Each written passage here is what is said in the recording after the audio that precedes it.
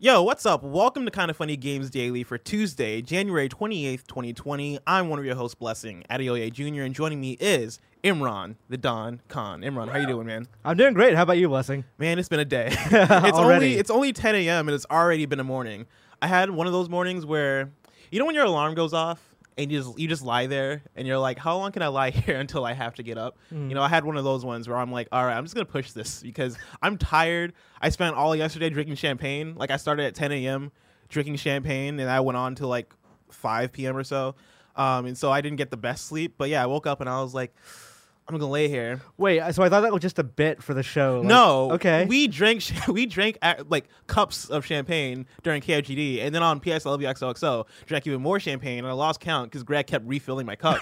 And I didn't notice that he was refilling my cup. So I was like, man, I'm really taking a long time to drink this like one small cup of champagne. But it kept going and going and going. So I had that. And then on my way to work, there was a lot of traffic, which I had not experienced before. You know, from my route from home to work. And so there was that. And then once I got here, there was like an explosion sound. Yes. That, like I think me and Kevin heard it, and I think Greg heard it. And I think we all had different thoughts because I was like, oh, there's been a car accident. And Kevin's like, no, I think the roof caved in. And we're like, wait, real quick, just to give you a little, just so you know why I thought that. Right above you, there used to be a skylight. And the other day it leaked. Like we were doing screencast. Okay, I was just listening to that episode yesterday, yeah. Yeah, and it was one of those things where we were like, oh, and I was like, oh shit, it broke.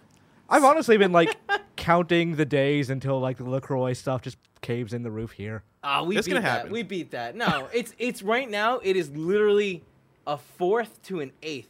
I think it's about an eighth of what we originally had. We've won that war. Okay. Yeah. Okay. I mean, I feel like at this point it's a race to the next studio because try to get them all. I feel like this one's gonna collapse at a certain point because I heard that sound and I was like, are we safe? And then we go outside. You guys have no idea how like when the studio was full to the brim with LaCroix cans. Walking around in certain areas, you'd be like, "Oh shit, this is not good for the floors." Oh wow! Everyone drink as much as possible. See, like, and so when we heard that sound, right, we went outside and we smelled smoke. Yeah. To which I was like, "Oh, sweet, we get to cancel the show this morning. I get to go back home and sleep." But it turns out what it was somebody was sending out fireworks. Yeah. When I came in, I smelled burning, and like what this says about me, I don't know. But the first thought was, is somebody barbecuing out here? Oh yeah, it's like it's pouring rain outside. It's kind of funny doing a barbecue stream. Like it's pouring rain outside, so none of that makes sense. I wouldn't put it past us. You know what I mean? That sounds like something we do. Oh, Kevin got a tent and we were barbecuing in the rain. Granted, fireworks in the rain makes no more sense. So it was a deliberate attack. Imran, how was your weekend? Did you do anything cool? My weekend was good. I went to Chicago. Batista Man 340 writes in and says, I just want to thank Imran for announcing that he was going to the Near concert back in November. You're welcome. If it wasn't for that, I would have never been able to fly out to Chicago this past weekend and have one of the greatest experiences of my life. I was tearing up from the moment it started, and by the time the first set ended with Kane, the tears wouldn't stop falling. You will forever have my thanks, and Near 3 can't come soon enough. Imran, you went to the Near concert this weekend. How was it? It was really good. It was the first Near concert ever, and for a series, I guess, that has that much well-loved music, it's shocking that this is the first one. Yeah. So like, I just really wanted to go, and I wanted to be part of that, and that meant going to Chicago in January. So I gladly did that. I bought tickets for my girlfriend and I, and we both went in there, and it was I fucking love Nier's music. Yeah. The music I've only played Nier Automata, which I think we've talked about on the show before, and it is probably one of my favorite soundtracks ever made. Like, It is incredible. The things they do in terms of, I think for Nier Automata specifically, they created their own language to sing certain songs in, like a mixture of like French and I think like Japanese and certain languages, which is something I'd never heard before, and it's a very unique sounding. There's a unique sound to the Nier Automata music that I really like, and like the way in which they implement vocals and kind of mix them in with their instrumentals. I feel like they do a really good job with that. Yeah, I think last year or year before last, I talked to Keiichi Okabe about it, and he was the composer for both Nier and Nier Automata. Like, why do you use constructed languages for this sort of thing? And his answer was like, it just makes it feel more fantasy and ethereal and strange. It's a very unique sound, and I really like it. Yeah. Did they do This Cannot Continue? No, they didn't. Dang. That's upsetting. They didn't do that, and they didn't do Children's Song, but I guess they would need an actual chorus of children. Oh, Pascal's Pascal, Village? yeah. Wow, really? Yeah. Dang, dude. Like, they had a chorus, and, like, you could tell they were kind of limited by facts that, like, Emmy Evans was there. She was, like, the one who sings the kind of French constructed language versions of those songs, but Janique Nicole was not there. so they couldn't do a decent number of Automata songs like Weight of the World and stuff like. Oh, they did Weight of the World, but not like that specific thing. I'm trying to think of the song. It's like a ballad, like a slower song that they sing. I'm gonna look it up because it's hard for me to describe the song. But there's like one song where it's mostly vocal. It's a lady singing, and it's a really beautiful song that happens during like a slower moment in Nier Automata. Right. I want to ask if they did that one. They started with the Nier soundtrack. That was the first half of the. And as somebody like a concert, as someone who prefers the Nier soundtrack to Nier Automata, because I do think it's a better soundtrack overall.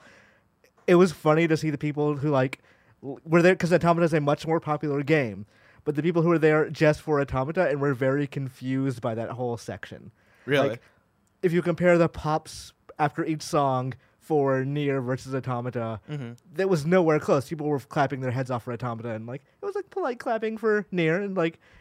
I guess, yeah. I didn't realize how niche that game was in comparison. And to the point where a guy next to me was complaining, like, I can't believe they're starting with this and not Automata, like, vocally out loud. Yes. Man, I mean, you mentioned how, like, it's surprising that this is the first Nier concert, given how much people love the soundtrack to those games. But Nier is still, like, a very niche franchise overall. Like, Nier Automata was, I feel like, the one that, like, I don't even think Nier Automata really broke out that much. But I feel like 4 million copies. Okay, so that is actually a pretty good amount of sales, but I feel like that's the one that kind of brought a certain amount of people in, right? And I feel like that game has garnered a certain amount of respect for how well it's constructed in its narrative and in some of the elements like the soundtrack, and its style and stuff. And so, I think that makes sense. I can't find the song I'm looking for. It's such a good song though. Just listen to the Nier Automata soundtrack. Yeah, listen to the whole thing. Just listen to the whole thing because all the songs are amazing. There's also an arrangement CD, a piano CD. All those are good. And they're all on Spotify because they got put on there recently, right? About 2 weeks ago, yeah. Yeah, so go listen to that. Speaking of amazing, today's stories include a surprise Witcher release, Pokemon Home, and more because this is Kinda Funny Games Daily each and every weekday at 10 a.m. live right here on twitch.tv/kindafunnygames. If you're watching live, you can correct us when we get stuff wrong by going to kindafunny.com/you're wrong. If you don't want to watch live, you can watch later on youtube.com/kindafunnygames or listen later on podcast services around the globe by searching for Kinda Funny Games Daily. To be a part of the show, head to patreon.com/kindafunnygames, where bronze members or above get to write in, and silver members or above get the show ad-free. Now it's time for some housekeeping. Our first impressions video, Patapon 2 Remastered, is now up on youtube.com/kindafunnygames and on the Gamescast feed for podcasts. And let me tell you, man, what a game. Did that get added by you, like that part of the housekeeping? That was added by me. Okay. Yeah. I've been trying to do a good job of like trying to, remind people what's going on. I just wasn't sure if like that was like... I'm sure Greg would have added it. You woke up to a doc that just had that on it. Oh, I mean, if I didn't write it, I'm sure Greg would have added it. But definitely check out that first impressions. If you're curious on why Greg loves Patapon and Patapon 2, and I guess Patapon 3, if you're curious on why Greg loves Patapon, check out that video. He does a pretty good job of laying it out. I'm there asking him questions and trying to understand what's happening because visually just watching Patapon, I couldn't really get what was going on screen until Greg really laid it out for me on PSLV XOXO and on this stream. So check that out. And like I said, we also have a new episode of PSLV XOXO available on youtube.com/kindafunnygames and on streaming services. That one, it's a really good episode because, like I said, started drinking 10 a.m. yesterday. And by the end of PSLV XOXO, I had lost count of how many cups of champagne I had. So I was like talking about Persona 4 Golden toward the end of the show. And like as I was talking about it, I was like, man, I've had a lot of champagne. And I was like, what the words I am saying are like, they make sense, but they at the same time, I know for a fact that I'm out of control right now as I'm talking about Persona 4 Golden. So that's a really fun episode. Go listen to that. And speaking of PSLV XOXO, the shirts that we're selling are currently sold out, but there should be some available in a few weeks. We're restocking them. So thank you all for your support, and thank you all for going ham and buying the mess out of this thing. The sweater. Yeah. There's only a sweater, right? There's no other... No, just a sweater? Yeah. A hat would be dope. I brought in a flat brim hat. Because I saw there's a kind of funny, like, they have the curved brim, bent brim, whatever you call it. Just think about it. Flat brim hat with just the logo. Dude, a flat brim all hat black, with the PSLW all black, logo. You know what I mean? I'm all Top about and bottom that. of it. All about that. Thanks to our Patreon producers, Blackjack and Muhammad. Today we're brought to you by G.I. Joe, War on Cobra, and Robin Hood. But I'll tell you about that later. For now, let's begin with what is and forever will be the Roper Report. It's time for some news. We have 5 stories today. Baker's dozen. Starting with number 1, Pokemon Home details are out. This is from Nicole Carpenter over at Polygon. When Pokemon Home, the Pokemon Company's cloud-based storage system, launches in February, 2 pricing options will be available: Basic and Premium. The company updated its website today with new information about the app. The Basic plan is free, but gives players limited access to Pokemon Home's features: the ability to move Pokemon from Pokemon Bank, and the number of Pokemon that can be deposited, for instance. The premium plan has 3 options: 1 month for $2.99 and $2.99, 3 months for $4.99, and 12 months for $15.99. Deciding which plan to get should be easy. If you want to deposit a lot of Pokemon, more than 30, you'll need the premium plan. These are all the features available in each plan, and Polygon has like a chart that they lay out. And so I'm going to go through some of these features, right? Moving Pokemon from Pokemon Bank, Basic, you can't do that. Premium, you can.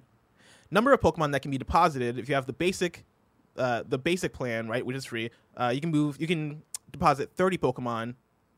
And if you have the premium plan, man, did you X out the chart? I think I actually moved it. Okay, I was reading it just disappeared, and I was like, did I scroll away? I'm trying to figure out a way to pull it up. So Oh, gotcha. Nope.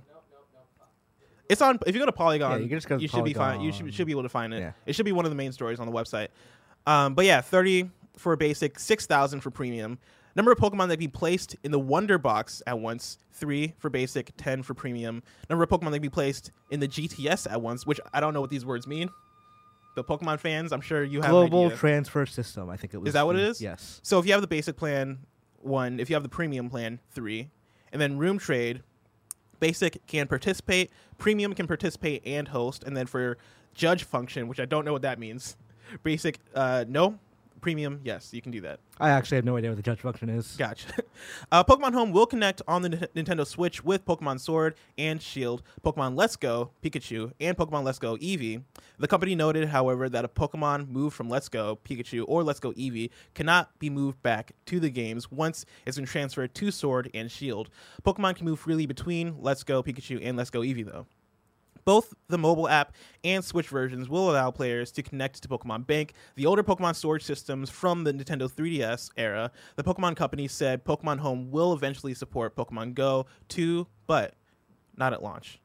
Imran, 1, do you understand any of this? I understand a decent bit of this. Okay. How do you feel about it? Does it sound like good news to you? I mean, it's fine. It's the not getting stuff from Pokemon Bank seems like that's just a feature they turned off that they very easily could support for free. They want to incentivize premium plans, but for the most part, it just, hey, if you can connect to Pokemon Home, you have a cloud save style service to move your Pokemon around into Sword and Shield or whatever comes next. Yeah. This seems like a service that Pokemon fans have wanted for a while, because I believe there was a lot of excitement when this was announced. One thing I've seen is that I feel like there is a certain amount of people that are upset over the pricing for this, which, was it 15? It can be upwards of $16. Yeah, $16 a year. Right. Yeah, for 12 months, which is about the same, a little around what you'd pay for Nintendo Switch Online in general. yes. Yeah. So you're almost paying like twice that membership, right, just for Pokemon Home. But I mean, also like there's cheaper like tiers along that premium plan. So $16. Oh, wait, hold on, maybe I'm wrong. Well, no, it's like 16 for a year. Sorry, 60 for a year, and then like the cheaper plans are like $3 for a month. Right. And then the basic plan is free if you want to just have the basic options for Pokemon Home. Yeah, you're right. Which seems like a decent offering, right? Being able to store 30 yeah. Pokemon. If you're the kind of person who has that many Pokemon, you're probably like $16 a year is probably fine. It's just this comes at a bad time where people are already kind of like not happy with Game Freak and kind of feel like they're like it's kind of the double whammy of the game and the DLC, and the people who are pissed about both of those things are going to be pissed about this too. Yeah, which makes sense. Right. Mr. Mitch George writes in and says, "Good day, Bless Ron," which I kind of like that. Bless Ron. It sounds like almost like a Dragon Ball Z kind of Omega Shenron type deal. Yeah, I'm digging it. Is there enough being offered in Pokemon Home to justify the price increase from Pokemon Bank?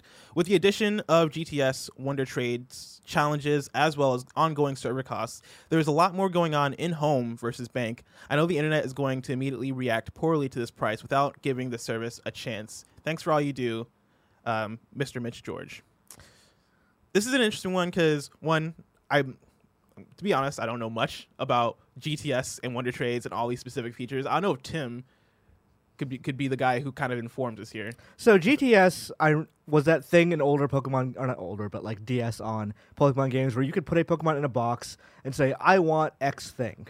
I'm going to put this Chikorita in a box and you give me a Kyurem. And if somebody had a Kyurem and they wanted to trade for Chikorita, they could just put it in there too. It's basically like OkCupid for Pokemon. Oh, wow. I like it. That's all you had to tell me.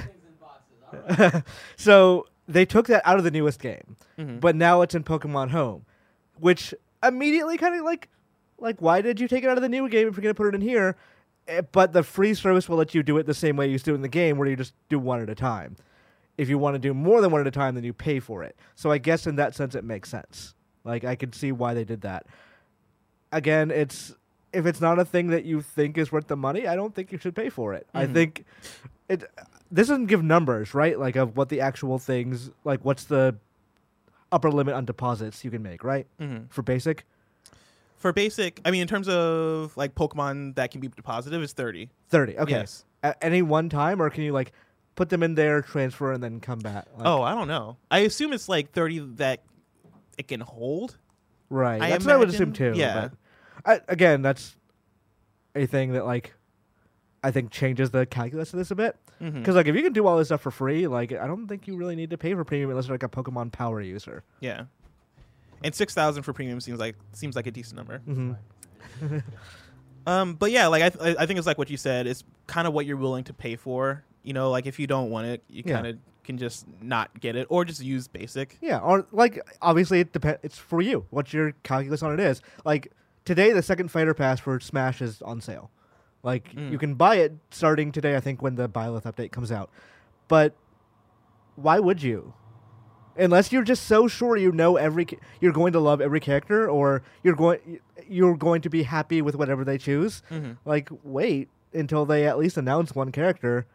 Yeah, and it's not for me personally. Like, I'd be the kind of person who usually buys Fighter Pass sight unseen. So for me, I know that I'll probably like everything they put. But for anyone else, I don't think the calculus makes a whole lot of sense. Do you feel like, are you invested enough in Pokemon to give Pokemon Home a shot? No, I played that game. I didn't even finish the Pokedex, or I just finished the main story and the post story, and I'm like, all right, I'm done. Yeah. If this online infrastructure existed when I was in high school and I was playing Pokemon Ruby for 600 hours, then yes, I would absolutely have paid money to transfer that entire completed Pokedex that took me forever onto the next game. But there was like a different thing where you put a GBA card into a DS game, and I was like, I'm not doing this. I'm tired. So I got off the wagon there, and I'm never getting back on the wagon, and I'm never going to have to do something like this again. But if you are someone who's constantly still on that wagon, and you do love Pokemon, you do love that IP, and like you love your completed collection, I think it would be smart. You can, with the fact that the GB or Game Boy games are on the 3DS, you can technically go from the very first generation and make a team that goes all the way to the end. Theoretically. But if you wanted to do that, no, because you couldn't do the DS games. I have to think on that. Maybe someone got us all excited for nothing. Maybe someone a year wrong can tell me, but I know those early games you can definitely use Pokemon Bank for. Wait, like the DS era? No, or so like all the way from the beginning? The virtual console on 3DS. Gotcha. They have the Game Boy Pokemon games. Okay. And those could support Pokemon Bank. Oh, I didn't realize that. Yeah. That's pretty cool. Interesting. And yeah, I'm kind of in the same boat as you, where I played Pokemon Sword, beat it, and kind of had my time with it. And yeah, this isn't something that I'd necessarily be looking forward to. So I feel like this is something that's for the more hardcore Pokemon fans, and for them, you know, I feel like it is a situation where it is like, speak with your wallet if you want it, you know, get it. Or if this feels like it's a value to you, go for it. But if it's not, you know, like, don't get it, and maybe you'll see the price go down, you know, if it seems like it's too much of a cost. Number 2, a Witcher spin-off game is now available on Nintendo Switch worldwide. This is from Francesco De Mayo of WCCF Tech. Thronebreaker: The Witcher Tales received a surprise release on Nintendo Switch eShop today. The game's Nintendo Switch release, which has been rated in Korea last month, did not receive any prior announcement, so no one was expecting it coming so soon on the console. The game is now available worldwide on the eShop and requires 4 gigabytes of free storage space. Quote, Thronebreaker is a single-player role-playing game set in the world of The Witcher that combines narrative-driven exploration with unique puzzles and card battle mechanics. Crafted by the developers responsible for some of the most iconic moments in The Witcher 3 Wild Hunt, the game spins a truly regal tale of Meve, a war veteran and queen of 2 northern realms, Lyria and Rivia. Facing an imminent Nilfgaardian invasion, Meve is forced to once again enter the warpath and set out on a dark journey of destruction and revenge. That's pretty exciting, a new Witcher game. Yeah, I mean, so it's new in that it's coming to Switch for the first time, but it has been on PC and I want to say other consoles for a while. Wait, really? Yes. So Gwent and Thronebreaker were ported to PS4 and Xbox One. I'm trying to look up the exact date, but I believe it was 2018. Really? Because I knew about Gwent. I didn't know about Thronebreaker. And then Gwent, they announced the cessation of like services for that on consoles. I think it ends summer 2020, but they announced it last year. I don't know. He lied to us about the Pokemon. I did lie to you us about the Pokemon. You can't believe anything I'm saying. But yeah, Thronebreaker is the single-player version of Gwent. Okay. So it's a full-ass Witcher story, just within like a smaller like scale card game thing. Mm-hmm. Does this do anything for you? I might play it. I never played Thronebreaker, so now is probably a decent time to do it, unless it's on sale on Steam or something. But I mean, I feel like the idea of having this portable, being it's a card game, right? It's a card game. Yeah, it being a portable card game, I feel like does a lot for me. One of the reasons why I didn't get into Gwent as a standalone game, even though I loved Gwent in The Witcher 3, was the fact that it seemed like there was the level of investment that I wasn't willing to put in, that was just for that game. That was ultimately people's problems with Gwent. It was like Triple Triad. If you made that its own game, I don't think it would, Triple Triad, the Final Fantasy VIII card game. Okay. If you made that its own game, I don't think it would stand on its own, because I believe it exists as part of that game, and part of the coolness factor of it is it being attached to this other thing. Mm-hmm. Gwent wasn't right for expansion. Like, it was a really cool thing within Witcher 3, and it was cool. I could basically challenge anyone as part of my Witcher quest to a card game, but it didn't necessarily need to be its own Hearthstone, It's weird, because as I was playing Witcher 3, I wanted them to make, their own Gwent game. Right. Because that's how I played. I played Witcher 3 with the idea in my mind that, like, oh no, I'm not actually playing Witcher 3. I am playing Yu-Gi-Oh! Season 1, where I'm on Duelist Kingdom and I'm going around and I'm just dueling people. That's kind of how I played Witcher 3, where I probably spent half my time in that game playing Gwent. Right. And I loved it, and I wanted them to make a standalone Gwent. But when they did, I was kind of like, and I don't know if it's because they launched in early access or beta or whatever it was, to where I was like, oh, I'll wait for it to finish. But there's something about it that I couldn't necessarily pull myself to make that investment into it as a console game. But having it on Switch, I feel like that changes the game a little bit, because that feels like a game. It's almost like Hearthstone, where a lot of my friends love to play Hearthstone on their phone, right? And I can't remember if Gwent and Thronebreaker are available on mobile or not, but that seems like a more ideal way to be able to play this type of game, is to be able to just access it whenever you want. Yeah. And so Gwent, like Thronebreaker itself, which is I'm making it distinct from Gwent, is probably the middle ground people are looking for. Of, I don't necessarily want to play this Gwent as a competitive card game, but I would like to play just a new Witcher story that has Gwent in it. Yeah. Okay. Yeah. That seems pretty cool. Number 3, Nintendo mobile games reach $1 billion in lifetime player spending. This is by Katie Williams of Sensor Tower. Nintendo's mobile games have generated more than $1 billion in lifetime revenue from global player spending on the App Store and Google Play. Sensor Tower Store intelligence data shows Nintendo's mobile repertoire, which comprises 6 games, has also amassed a combined 452 million downloads worldwide. The majority, $656 million, or 61% of Nintendo's mobile revenue, has come from strategy RPG Fire Emblem Heroes. The next 2 highest-grossing Nintendo titles were Animal Crossing Pocket Camp, which has accounted for 12% of all user spending among the company's mobile games, followed by Dragalia Lost at 11%, which I forgot came out. Mm-hmm. Those familiar with the company's iconic ubiquitous plumber Mario may be surprised to learn that Mario Kart Tour and Super Mario Run, the latter of which had a record-breaking launch day and remains Nintendo's most downloaded title, contributed smaller shares of overall revenue at 8% and 7%, respectively, with Dr. Mario World following with less than 1%. Nintendo was unsurprisingly most successful in its home market of Japan, where the $581 million it's earned totals 54% of its overall mobile game revenue. The U.S. has come in second with $316 million, or 29%. This distribution is reflected across all of its mobile games, with the exception of Mario Kart Tour and Super Mario Run, whose spending skews more towards the U.S. The overall revenue distribution among Nintendo's mobile games is a stark contrast to the download share. Super Mario Run holds the crown with 244 million downloads, or 54% of the publisher's 452 million mobile game downloads, while Mario Kart Tour's 147 million installs represented 32%. Fire Emblem Heroes, Nintendo's highest grossing title, has only accounted for 4% of the total. Nintendo has been experimenting with various monetization strategies since it first entered the mobile market in mid-2016, while its 2016 earnings from Super Mario Run amounted to a modest $26 million. It was in February 2017, with the hugely successful launch of Fire Emblem Heroes, that Nintendo found its mobile footing. Despite being lower ranked in terms of download share, the financial success of Fire Emblem Heroes, which boasts average revenue per download of $41, suggests that Nintendo has hit upon a winning formula with the gacha model.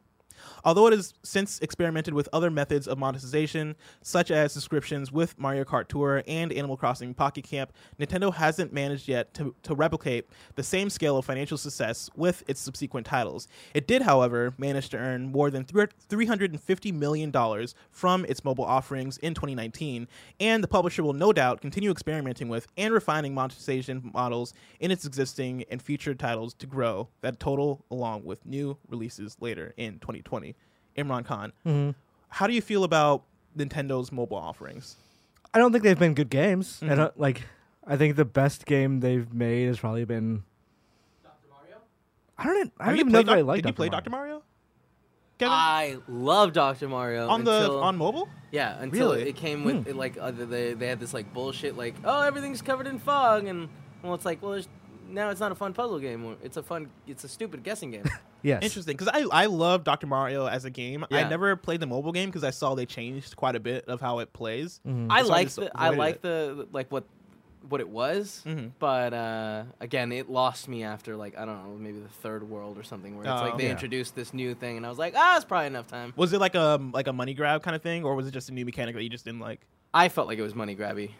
Yeah. And yet it doesn't seem to actually work because they're saying less than 1%. Less than 1%. Granted, less than 1% of $1 billion is still like still a lot of money. Chunk. Yeah. Yeah. Not that much though. It's just like $1 million, right? Yeah. 1% of $1 billion? Yeah, right. It'd be. It's like at least 10 million? Yeah. Is it? I'm. Yeah, that's like at least 10 million. I didn't wake up today expecting to do math. That's 10 million. You're right. They said less than 1%, so we have no idea really within that 1% where it falls. Could be 0.001%. Yeah. Could be it could be $5 that it made. We don't know. Yeah. I mean, granted, Fire Emblem seems to be doing great too. Yeah, so. I did not realize. So that's what, $40 per user that they're talking about? That's crazy. I mean, gacha games, if they people wouldn't keep making them if they didn't make money. Do you feel like their success in mobile? Do you feel like this is something they're going to keep on doing, right? Yes, like, do you feel like sure. they see this as a core strategy, or as one of their core strategies now? I mean, core strategy implies some things, but like, I don't think they know exactly what's going. Like, Dragalia Lost is a thing where there were reports about how that game could be more successful. It's just they're holding Cygames back because Cygames itself they were complaining about how Nintendo is stopping them from doing some of the more monetarily offensive things they could do with that game to draw more money out of people.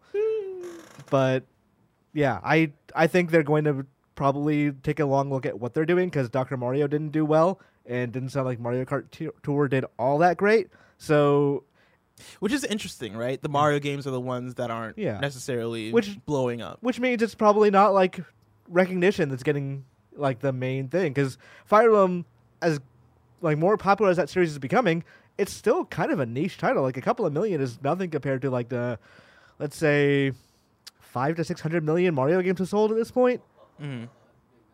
It is a big number. Yeah, which actually will probably get a more official number later this week. But it's if Mario isn't selling that well and Fire Emblem is, then they need to go back and figure out. Okay, so it's not about just putting our IPs on the system and those IPs selling well. Mm-hmm. It's about there's a certain game design philosophy that appeals to people who are on mobile that draws more money out of them. Yeah. Do you feel like we start to see more of their games fall in line with how they monetized Fire Emblem then with the gacha model? No, I think as long as they have the gacha model, then they don't need to do that. Like I'm willing to bet Animal Crossing New Horizons is not going to have anything similar to Pocket Camp in terms of you need to pay for X number of things, or you can only do this much stuff with your effort and pay for more. I think it'll probably be, now that they have that separation, they're comfortable keeping that big dividing line between the two. Like, you're talking about like console to mobile. In terms of other mobile games? Yeah. Oh, absolutely. Okay. Like, yeah. There'll be more like Fire Emblem and Pocket Camp, for sure. Yeah, which I feel like is kind of, I don't know if I want to say it's unfortunate, because it seems like this whole thing has just been them trying to figure out what works, and they tried doing the thing where they put out their games for a premium price, right? But that's just Mario Run, with Mario Run, and that seems to not have worked as well for them. I remember I was reporting on some story about Mario Run when it first came out, and I talked to someone who was like, "Oh yeah, people who play mobile games think Mario Run are anti-consumer," which is wild, because like it is. Pay $10 down and then you get the game, and everyone's like, well, I don't want to pay $10 down, I just want to try the game for as long as I want to and put in money into a tip jar, because that's the way the market works. Gosh, it's so interesting how different mobile is from console. And it's kind of weird seeing Nintendo finding success in this way and seeming to I'm like we said, right, they're probably going to pivot their mobile strategy entirely to be like this gacha model sort of deal, because that's where they found success. But it also, for some reason, kind of hurts to see their franchises turned into this, even though it's separate from console, even though like it's not really affecting me as much as a console player. Yeah. Somebody who doesn't really mess with mobile all that much, but still weird to see. I mean, it's interesting because like when the mobile thing was first announced, it was done by Satoru Iwata. He was saying the main idea is we just want to take our IPs, put them on mobile, and use that as advertisement for bigger games. So like a hypothetical example is, let's make a Kid Icarus game for mobile, and then people play that and go like, hey, Kid Icarus is kind of cool, and then buy the 3DS game. But then they decided to go fully into it, and Furukawa is much more of a businessman and looking at profit. That's not meant to be an insult. That's kind of his job as a president of Nintendo. And he's looking at, okay, how can we make money off mobile? Because everyone else is. Like, why do we not make as much money as everyone else? And the answer is, we need to start designing games for that audience. And that's probably what they're going to start doing from here on out. Well, congratulations to those numbers. Those $1 billion is nothing to sneeze at. Yeah, that's nothing to sneeze at. Number 4, did Respawn just murder the new Apex Legends guy? This is from Austin Goslin from Polygon. And I was freaking out about this on yesterday's episode, because Greg was reading the ad as I was discovering this news, and I think Corey Cudney clipped out a great gif of me looking at my laptop and going like, what the fuck? Because I was shocked by what I was saying. And so we talked a bit about this yesterday, but I want to bring it up in an official capacity today. Last week, Apex Legends developer Respawn Entertainment introduced the world to Forge, the newest legend to enter the Apex games. But in the game's latest trailer, which Respawn released on Monday morning, Forge was murdered during a live interview. The culprit, the mysterious and frequently leaked robot probably known as Revenant. The trailer starts out like a standard introduction. The championship-winning MMA fighter, Forge, introduces himself and talks a big game about how well he'll do in the Apex Legends fictional combat sport, the Apex games. Suddenly, the lights flicker and a robotic figure appears behind Forge. The new robot morphs its hand into a blade and stabs Forge, ending the champion's run and probably his chance at joining the Apex games. This reveal is simultaneously shocking and a little expected. On the one hand, when Respawn announced Forge would be the next character added to Apex Legends, there wasn't much reason to doubt the developer, and no reason to think he'd be murdered in a trailer. What isn't surprising, however, is the assassin in question. While we haven't been formally introduced to this new robot, frequent leaks, which started appearing in October, had led most of the community to believe that this is Revenant. The description of the trailer on the Apex Legends website also says that it introduces us to a mysterious new champion. So this robot entering the game seems like a pretty safe bet. while Respawn hasn't officially confirmed that Revenant will be taking Forge's spot in the Apex games, it's worth noting that Forge's picture is now grayed out on the Apex Legends Season 4 website. His name has also been changed to RIP Jimmy Forge McCormick, with a description that reads, "Never defeated except for that one time," which isn't a good sign. So this is awesome because I mentioned this yesterday, right? Last week, there was the Apex dev stream that happened, and it started as soon as we started, like, I think it was Thursday's episode of KFGD, and so we're kind of on the lookout for Apex news as we were doing the show. And as the Apex news started to come out, I looked through it, and Greg asked me for my thoughts, and I was like, this seems pretty cool, new legend in Forge, and the standard kind of okay, yeah, updates on ranked and a new weapon. Okay, cool. I wasn't necessarily blown away by any means. Yeah. It's probably the least blown away I've been with one of their season reveals. I saw how people were disappointed, they revealed Forge and there wasn't a cool CG trailer or anything. It's just oh yeah, here's our new guy. Yeah. And I was like, okay. It's I guess cool. if you're running a games as a service, sometimes the budget runs out and you just gotta roll with it. Guys, it was a fake out. Yeah, you just gotta do the new season and not have a big blow up with it. And it also wasn't that impressive because the Forge's description was basically just Doomfist from Overwatch, and so I was like, all right, cool. I'm not mad at it, but this isn't as crazy as the season 3 reveal. It seemed kind of lame, honestly. Yeah, and so for this to happen yesterday, where they put out a new CG trailer, and it's literally Forge getting murdered, yes, and blood splattered on the interviewer's face, right, and them freaking out and everything going crazy, I think was one of the coolest things they've done with Apex Legends today. That is honestly a cool twist, and I kind of wonder I'm not much of a wrestling fan these days. I was when I was a kid, not so much anymore.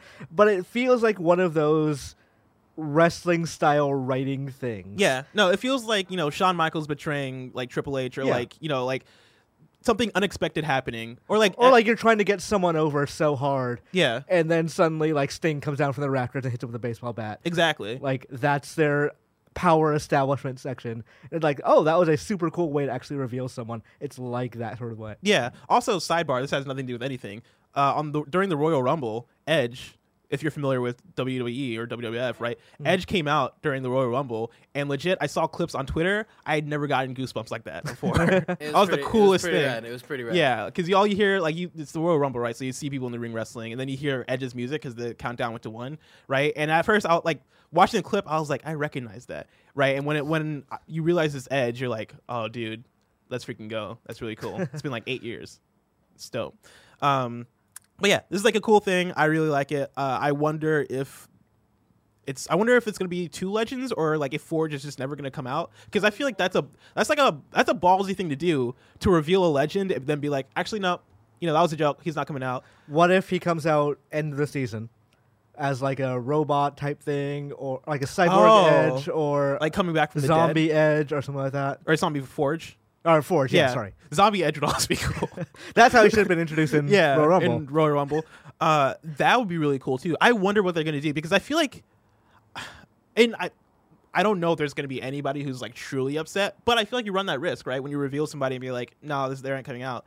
I feel you run the risk of people being like, oh, but that guy was really cool. Well, you have to purposely design a lame character for that to work, right? Yeah. If you introduce, let's use an Overwatch example. If you introduce Sombra, and people were like, okay, cool, a Hispanic, hacker woman character, this is cool. Yeah. And then you kill her off to put in Doomfist. Then you're everybody's like, dude, what? Sombra looked dope. Yeah. So you have to design someone a little generic and not that much pomp and circumstance to the reveal. Mm-hmm. And then you gotta then you cut it off. Yeah.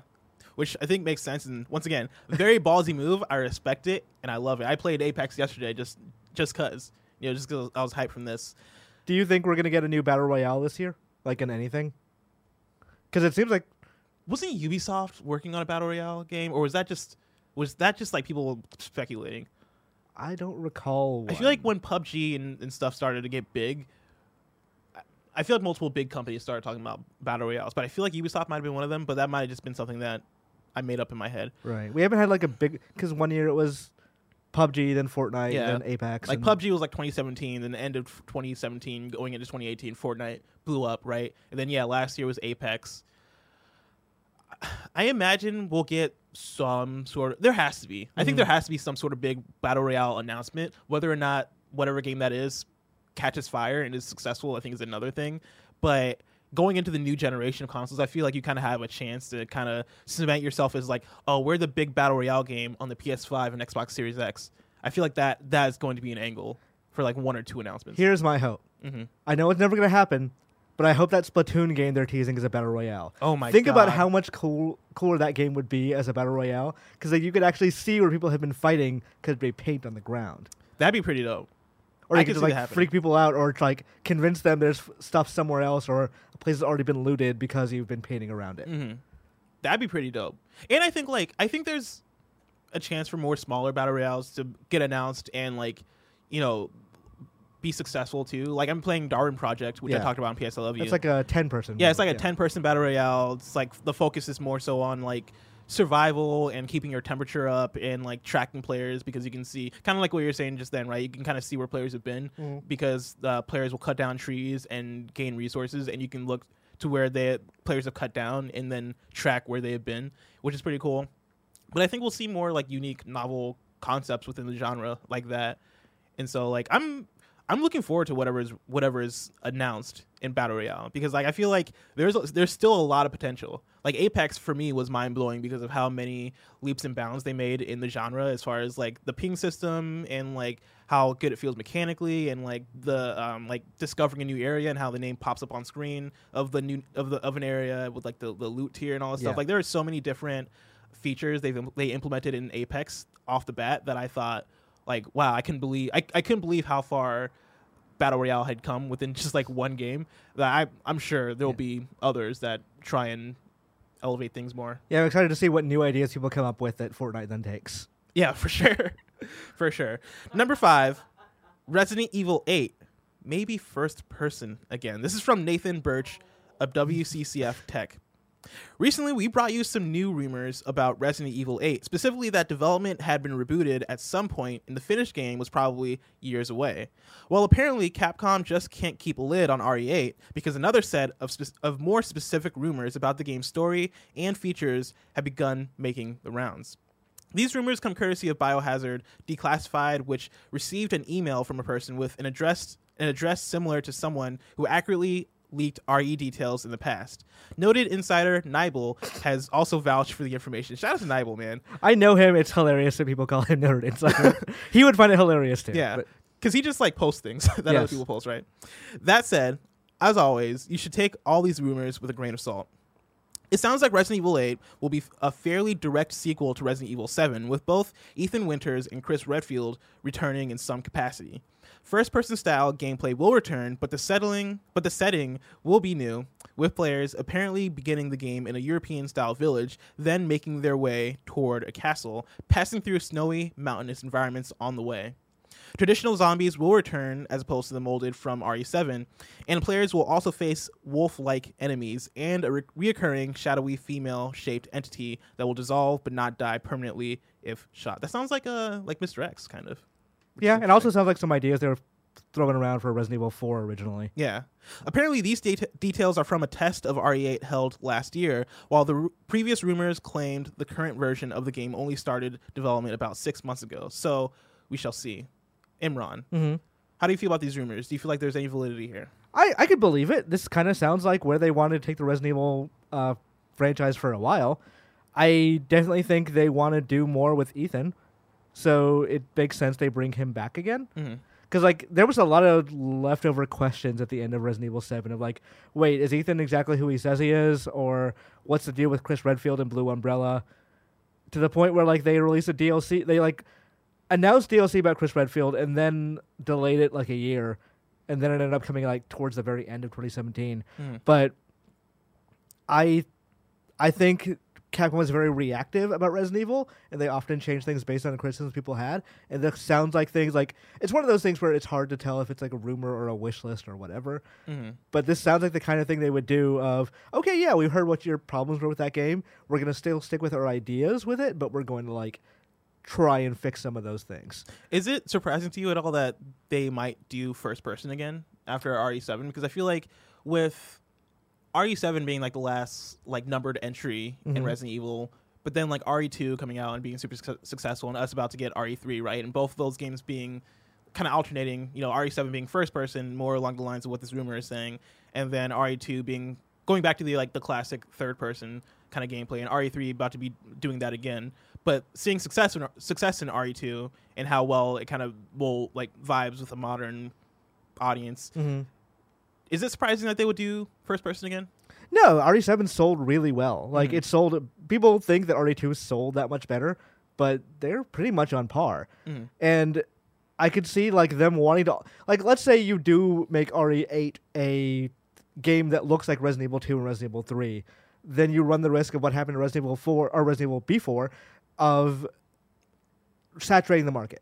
And now they have this alternate thing that they can occasionally go back to and try different ideas with. Of okay, so you have your remakes, but now you also have this new not newish thing that is different. And I think we always kind of forget that Resident Evil 7 is probably the best selling survival horror game in I think ever in terms of actual survival horror, not necessarily action. Mm-hmm. So if they want to have those two alternate paths like they used to have with say Monster Hunter, where there was the more limited portable game which sold better, and the more ambitious console games that didn't sell as well, Capcom has done this kind of thing before, and I think it makes total sense for them to do it with Resident Evil as well. Interesting. Do you think they go back to third person at a certain point?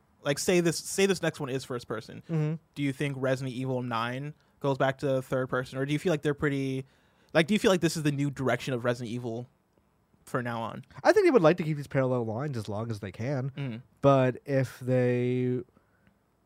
it doesn't succeed, there was a Nagoshi who was Sega and Yakuza, which is a different thing. But when Yakuza 7 revealed that they had a turn-based system, and Nagoshi just said yeah, if people hate it, we'll just go back. It's not a thing that we're that committed to. I think this is the same thing for pretty much any long-running series, that if people hate this new change, if Resident Evil 8 doesn't sell, then they'll go back and make third-person ones again. Yeah. But for now, they have a parallel line of remakes now. They've done 2. They're doing 3. Do you think they'll do 4? I think so. I don't know that they'll do 4 next. Mm-hmm. There are other games that are possible. They could remake 1. They could do Code Veronica X. But 4, I think, makes a certain amount of logical sense, because people forget how old that game is at this point. Yeah. It's been over 15 years. No. Yeah, it would have been over 15 years last week. Oh, really? Okay. Did that game come out in 2005? 2004? I'm looking this up. I want to say 2000. Okay, maybe you're wrong. Maybe I'm wrong. 2005 sounds right. I think I just did the math wrong. I think I did the math wrong on that one. It's definitely not the date. 2005, January 11th, 2005. So it will be 15 years. 15 years. Yes. That's wild. That's crazy. Yeah. Resident Evil is a very interesting franchise, because Resident Evil 2 Remake was the first one I beat. Resident Evil 4, I tried playing, but I couldn't get super into it, because I tried playing it after playing games like Last of Us and games that I feel have kind of taken that formula and kind of modernized it a bit. Mm-hmm. So going back to it and feeling the controls of it, I never really could click with it. But I'm down for a remake of it. I'd love to play a remake. But Resident Evil is an interesting franchise, because it started off as a top-down classic kind of survival horror game, shifted into being more behind the back, then went very actiony, and then went first person. And it does feel like Resident Evil can really do whatever they want, and it'll still fit with the franchise as long as it is horror at the core of it and zombies. Right. And so I'm curious to see what they do next if this rumor is true. I'm curious to see what people demand from the future Resident Evil after this game. Yeah, it's kind of like that thing we were talking about a couple of weeks ago with 15 years ago they were already saying, "Oh, Resident Evil has gotten stale, we need to change it up again." Yeah. And that was 15 years ago. So long-running series, you have to do that kind of thing, and I guess we're going to see if the same thing is true for the future of Resident Evil as well. Imran, I'm very excited to see what they do with Resident Evil 8. But the release of that game and the announcement is probably so far away. If I wanted to know what's coming out to mom and pop shops today, where would I look? The official list of upcoming software across each and every platform is listed by the Kind of Funny Games Daily Show host each and every weekday. Yeah! Out today, we have Thronebreaker: The Witcher Tales, now being available on Nintendo Switch. Warcraft 3 Reforged for PC and Mac. Kentucky Route Zero TV Edition for PS4, Xbox One, and Switch. Pillars of Eternity 2 Deadfire for PS4 and Xbox One. The Coma 2 Vicious Sisters for PC. Journey to the Savage Planet for PS4, Xbox One, and PC. DCL The Game for PC. Actual Sunlight for Switch. Box Kid Adventures for PC. Effie for PC, Mommy for PC, Warhammer Underworlds Online for PC, and the new dates. Battlefield 5 continues its foray into the Pacific as DICE today reveals new details surrounding Chapter 6, Into the Jungle. This next chapter in Battlefield 5's Tides of War campaign will launch on Thursday, February 6th. Shadowgun War Games, the FPS with intense hero-driven 5v5 battles, is locked and loaded for battle on iOS and Android starting February 12th. On January 30th, the Tetris 99 11th Maximus Cup online event begins for all players with a Nintendo Switch online membership. The event runs from 11 p.m. Pacific Time on January 30th and ends at 10:59 p.m. Pacific Time on February 3rd. To participate, Nintendo Switch online members just have to play the Tetris 99 online mode during the contest period. Points will be awarded based on placements during each match, and at the end of the event, the top 999 players with the most accumulated event points will each win 999 gold points that can be used to help purchase games in Nintendo eShop, which is pretty cool. Actually, I didn't know that was a thing. If I were any good at Tetris, I would do that. And then this comes from a press release. Both GTA Online and Red Dead Online had a record-breaking holiday season with achievements including the highest player numbers in GTA Online ever following the December launch of the Diamond Casino Heist, which set a new high in player numbers. Red Dead Online hit a new peak in player numbers in December following the release of the Moonshiners update, topping those numbers again in January. And then GTA 5's biggest year ever for views on YouTube, with December 30th to January 5th being the biggest 7-day period ever, along with a new record for engagement via likes and comments in the week ending in January 12th. To celebrate these milestones, we will be offering huge bonuses in games. GTA Online will feature bonus cash up to $2 million GTA dollars in its biggest cash giveaway yet, which is awesome. I'm going to be logging off for that. Starting on January 30th, you can earn $1 million GTA dollars just by playing before February 5th, and will be able to earn another $1 million GTA dollars by playing between February 6th and February 12th. Red Dead Online players will receive a series of gifts, including free access to select roles, special role item giveaways, and more, including the Gunslinger's Cache? I'm going to say Cache, but either way. I honestly pronounce either way. Very good. Play between January 28th and February 3rd to get a free Schofield revolver.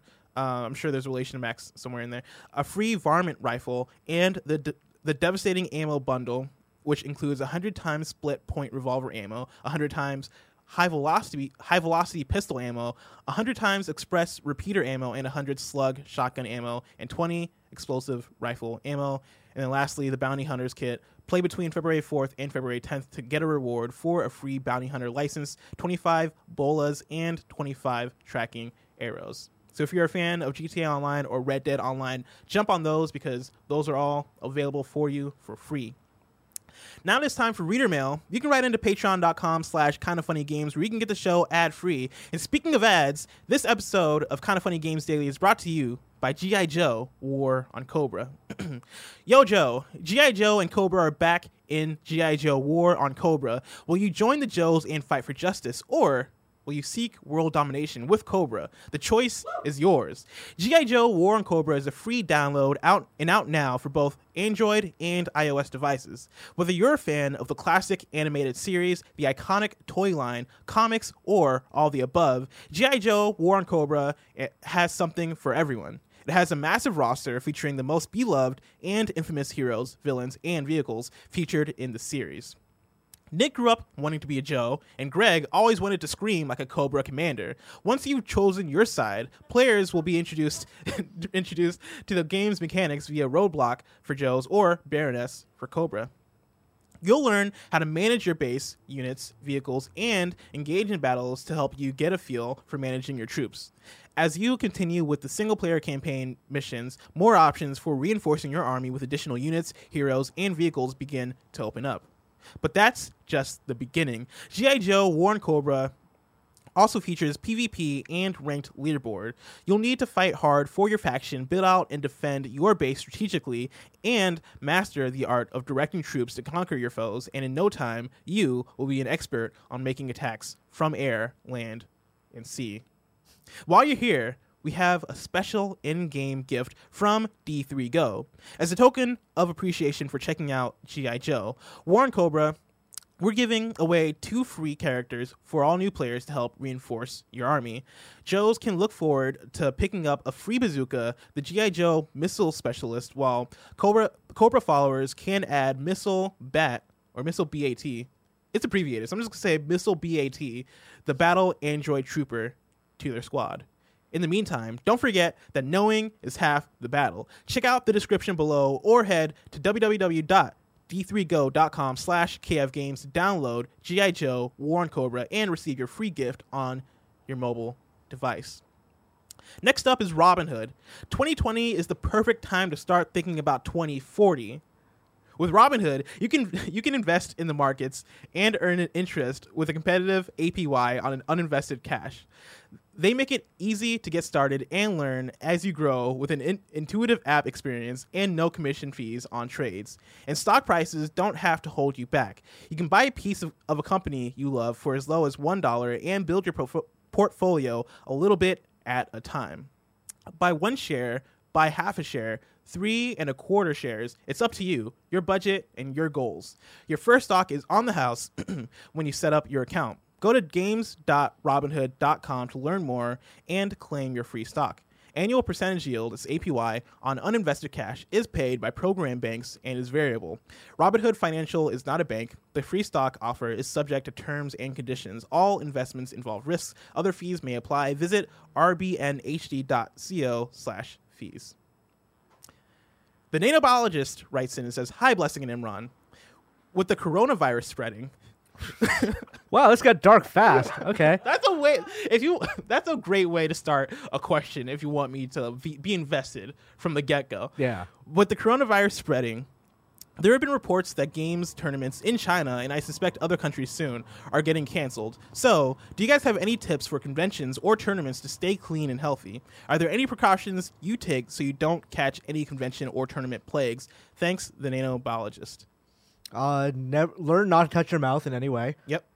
Before you eat anything, always do the hand sanitizer. Hand sanitizer. Yes.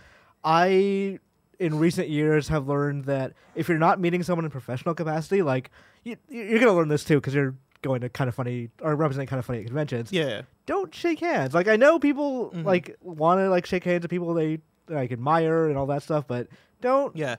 I own the fist bump. I don't even fist bump because fist bump has the same problem. True, but elbow it's not bump, elbow because elbow bump is cool too. You're never gonna eat with your elbow. Yeah, my thing is Kevin, do you eat with your elbow? I mean, I don't know. I'm not saying I'm never gonna do it. You know what I mean? Definitely don't. It's hard. It's definitely awkward because you don't want to be rude to people by absolutely. rejecting a handshake. But I think people will 100% understand if you go for an elbow or if you I do the fist bump because I feel more secure in the fist bump than I do in the handshake for sure, right? And so people will be down for that. People will understand if that split second of oh, what's he going for? And you're like, oh man, no, just elbow bump me, man. I'm trying to avoid germs. People will understand. Definitely keep hand sanitizer. That's what I do. Greg Miller does the 1 hand for shaking, 1 hand for eating. So he never uses his left hand. That gets tough though because if you're touching controllers.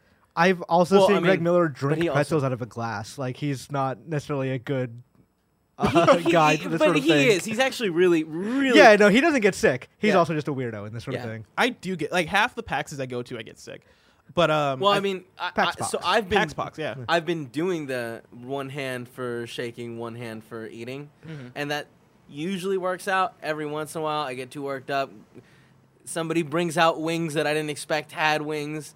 And then I'll just eat it with the wrong hand because I'm not thinking. Yeah. Yeah. But good policy is wash between stuff. Always carry hand sanitizer. I would carry 2 bottles per convention because you never know when you're going to run out, honestly. No, for sure. Hand sanitizer I feel is key. Wash your hands constantly. And I've heard there's a such thing as washing your hands too much, but I don't know anything about that. I'm not a doctor. I'm sure there's a too much, but be a human about it. It's not Yeah. What is there's a drinkable orange fruit pack thing. Emergency. Yes. Emergency has helped me out in emergencies. So definitely consider that. But yeah, just do your best to stay clean, honestly. Keep your your hands are probably the number one thing, right? Try not to eat after you touch a controller or touch people's hands. Make sure you do some sort of cleansing. Preferably wash your hands. Hand sanitizer after you touch a controller each time is kind of what I do, but yes. They're not wiping those controllers down between people. They are not.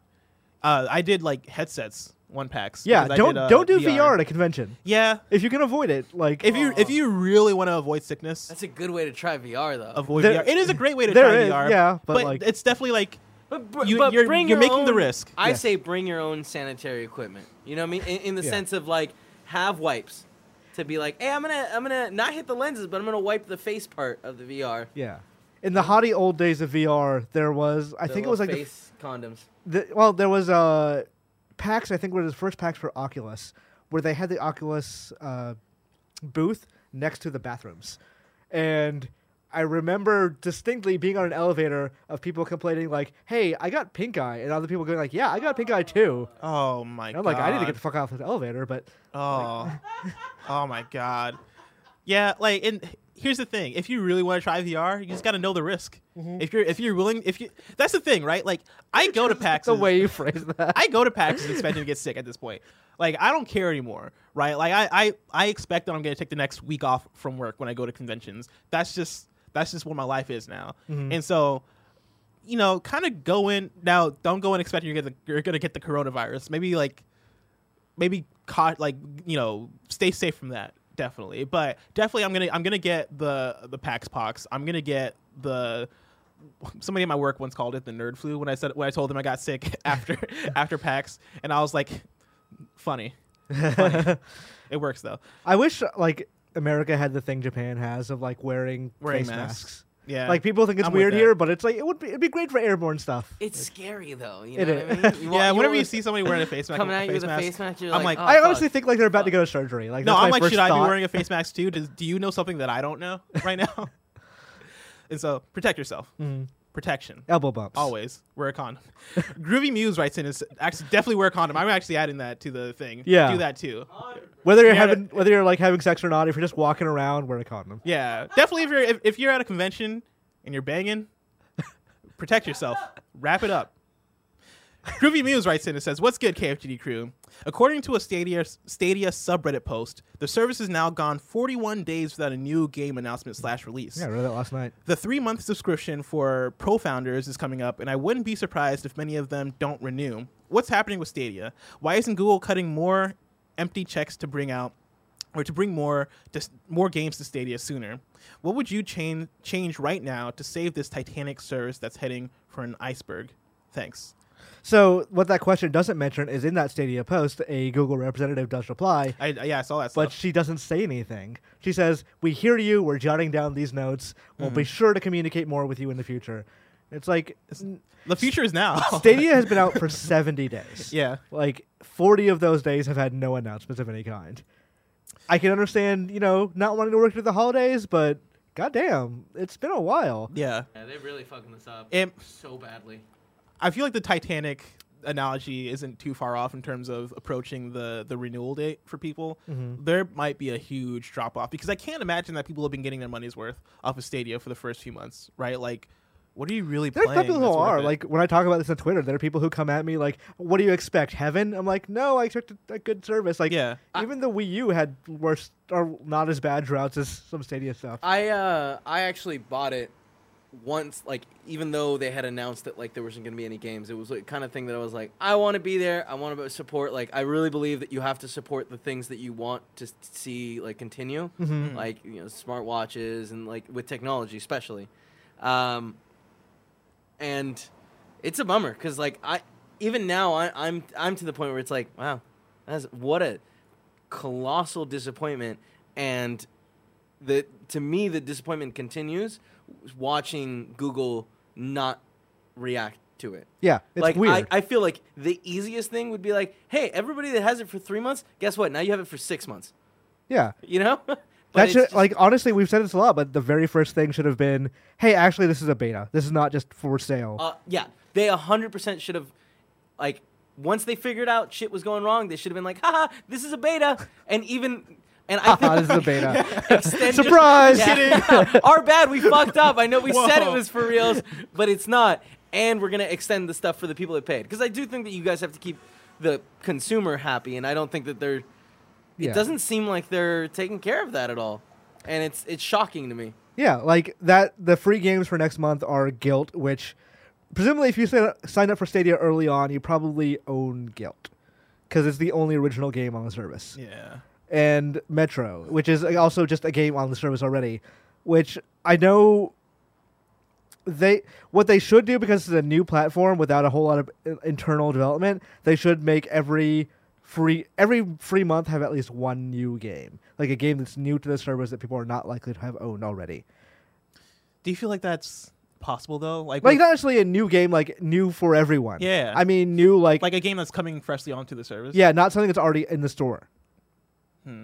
But I feel like then you kind of decentivize developers kind of to put their game on the if they're Google should be cutting a check. Google's paying them. Oh, okay, yeah, for sure. I feel like one of the biggest issues I'm having is that like anytime I play it, it looks like crap.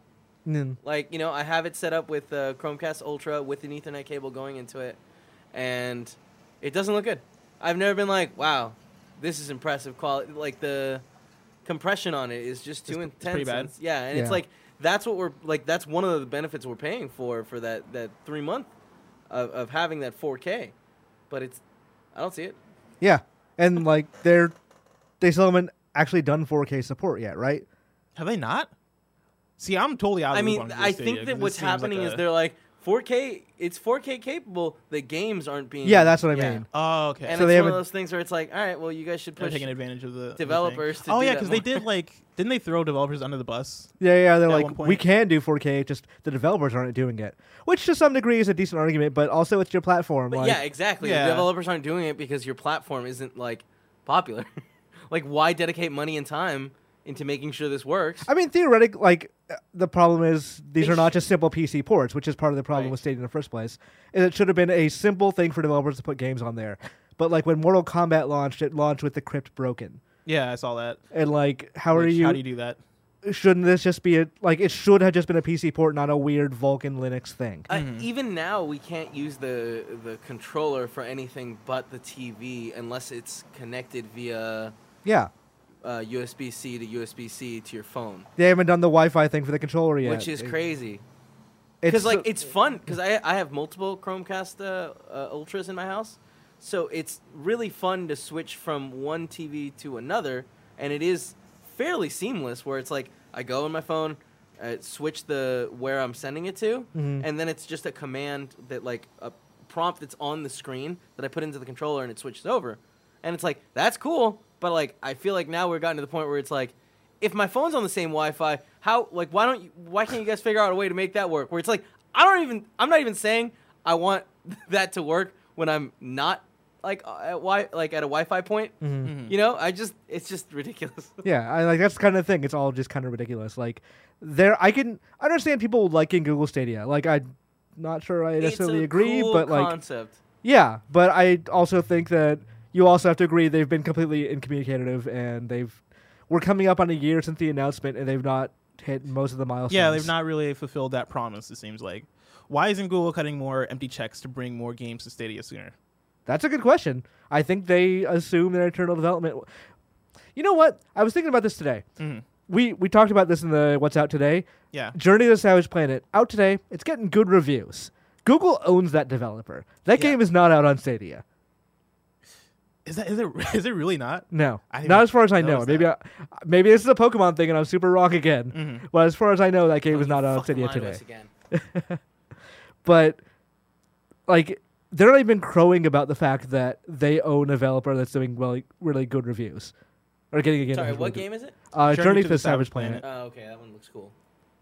It's a weird thing, man, and I think it's them not necessarily having experience in this space, right? I think it's them should have waited longer then. Is them still trying to adapt, or But that was the thing, though. Remember the announcement when the president of Google came out? I was like, I don't know much about video games. We got someone who does, and it's like, here's Phil Harrison, and he's gonna take us to the next level. And it's like, has Harrison just been napping for the last year? What's happening, really? Yeah, poor guy's probably running around trying to fix all of Yeah. They know what these issues are. It's just shocking to me they're not addressing them. Right. I know big companies have a hard time moving a big ship, but they should also have the resources to be able to do it. They shouldn't charge if they can't fix things. Absolutely, that's that too. Yeah, I think the biggest issue is what you were saying before, Kevin, is that they didn't launch in early access. I feel like they could have gotten around a lot of the criticism, and I feel like it was clear to everyone. Clear to everyone once the big reports started coming out of hey, these are the games that are coming out. That things aren't gonna be smooth. Yeah. They made a list of 100 titles at the beginning of November, and I don't think the vast majority of them have come out. Man. We'll see, man. We'll see where they're at. I'm sure once they approach this renewal day, I'm sure we'll see a big drop off, but I don't think that's the death of Google Stadia, that drop off. No, I think they can still rebuild. They can rebuild, and I think that the entire point was this is probably actually a beta, you're just not calling it one. Yeah. I think that right here, the people that are going to drop off are the biggest supporters that were ready to pull out their wallet and stand behind it, and those were the people that were going to get everyone else to start going. And now they're going to be at a huge step backwards, where it's I don't know that they'll be able to build up the momentum in any way unless they have crazy exclusive games and fix all the issues they're having with the connectivity of devices. The biggest refrain I've seen from Stadia boosters has been, okay, this sucked, but xCloud will probably be great. So in some sense, this is actually a really good advertisement for xCloud. Yeah, man. It's interesting. I assume, I feel like the only assumption I can make about why they would launch officially now is because they wanted to get ahead of they want the name out there. Xbox Series X and PS5 and not be kind of cluttered in with those releases. It was a bad idea, man. It's a bad idea. We'll see. Maybe by the end of this year, it'll be oh yeah, Stadia really pulled it together. They're a huge name now. We'll see. xCloud is also breathing down the neck, which I think is the thing that might be the death of them, is that they have competition. Yeah. Now it's time for Squad Up. Brian writes in and says, "Hey, KFGD crew. I'm a 30-year-old father of 3 looking to make some new friends. I struggle with a little social anxiety, so starting conversations can be hard for me till I get comfortable. I'm up for playing about anything on Game Pass and have a variety of other games. Brian's Xbox gamer tag is Big1068. Go for it. So go for it. Add Brian on Xbox. Have a good time playing in them Game Pass games. Now it's time for kindoffunny.com/you're wrong to see what we got wrong. And a lot of people wrote in about Pokemon, which is fun to see. And so D-Block says, "Hi, Blesseron. The global trade system, GTS, premium customers can use a feature called Judge, which allows them to see how strong their Pokemon are." So that's what that is. Interesting. Cool. And then Borson00 writes in and says, "I think the anger around the price is that currently Pokemon Bank is $5 a year versus $16 a year for Pokemon Home. That's 3 times the cost." And yeah, I saw some of that rotating around. And so that makes sense. Mm-hmm. And then let's see. Reb writes in and says, "You can bring Pokemon from every generation into Sword and Shield in theory. Earlier games aren't compatible with Pokemon Bank, but you can bring Ruby/Sapphire/Fire Red/Leaf Green Pokemon to the DS games, and Pokemon from the DS games are transferable to the 3DS games, which are then compatible with Pokemon Bank, as are the eShop versions of Ruby." Or let's see, RBY and Red, Blue, GSC. Yellow. Red, Blue, Yellow / Gold, Silver, Crystal. Gotcha. It's a convoluted process that involves needing multiple systems and playing a few pointless mini games, but it's doable. Thank you, Reb. That's pretty cool. It's a lot of information. That's pretty cool. Also, it's nice to know that Imran was not lying to us. Let's see. Neobologist writes in and says, "Breaking news. Phantasy Star Online 2 beta kicks off on Xbox One on February 7th, 2020. Hell yeah. That beta test will be available on Xbox One. But I guess you copy and paste the same thing. Begins at 5 p.m. Pacific time. And we'll wrap up Sunday, February 9th at 12 a.m. Pacific time. It's fully localized. I'm going to play that game for an hour and be like, I like Phantasy Star, and then be done with it. Forever. I'm sure that's going to be a lot of people. Let's see here. It was rumored Ubisoft approached Massive to create a Battle Royale game. Okay, so I wasn't crazy. Yeah. More people writing about that. Sportson said, "You're forgetting the craziest part of the RE rumors.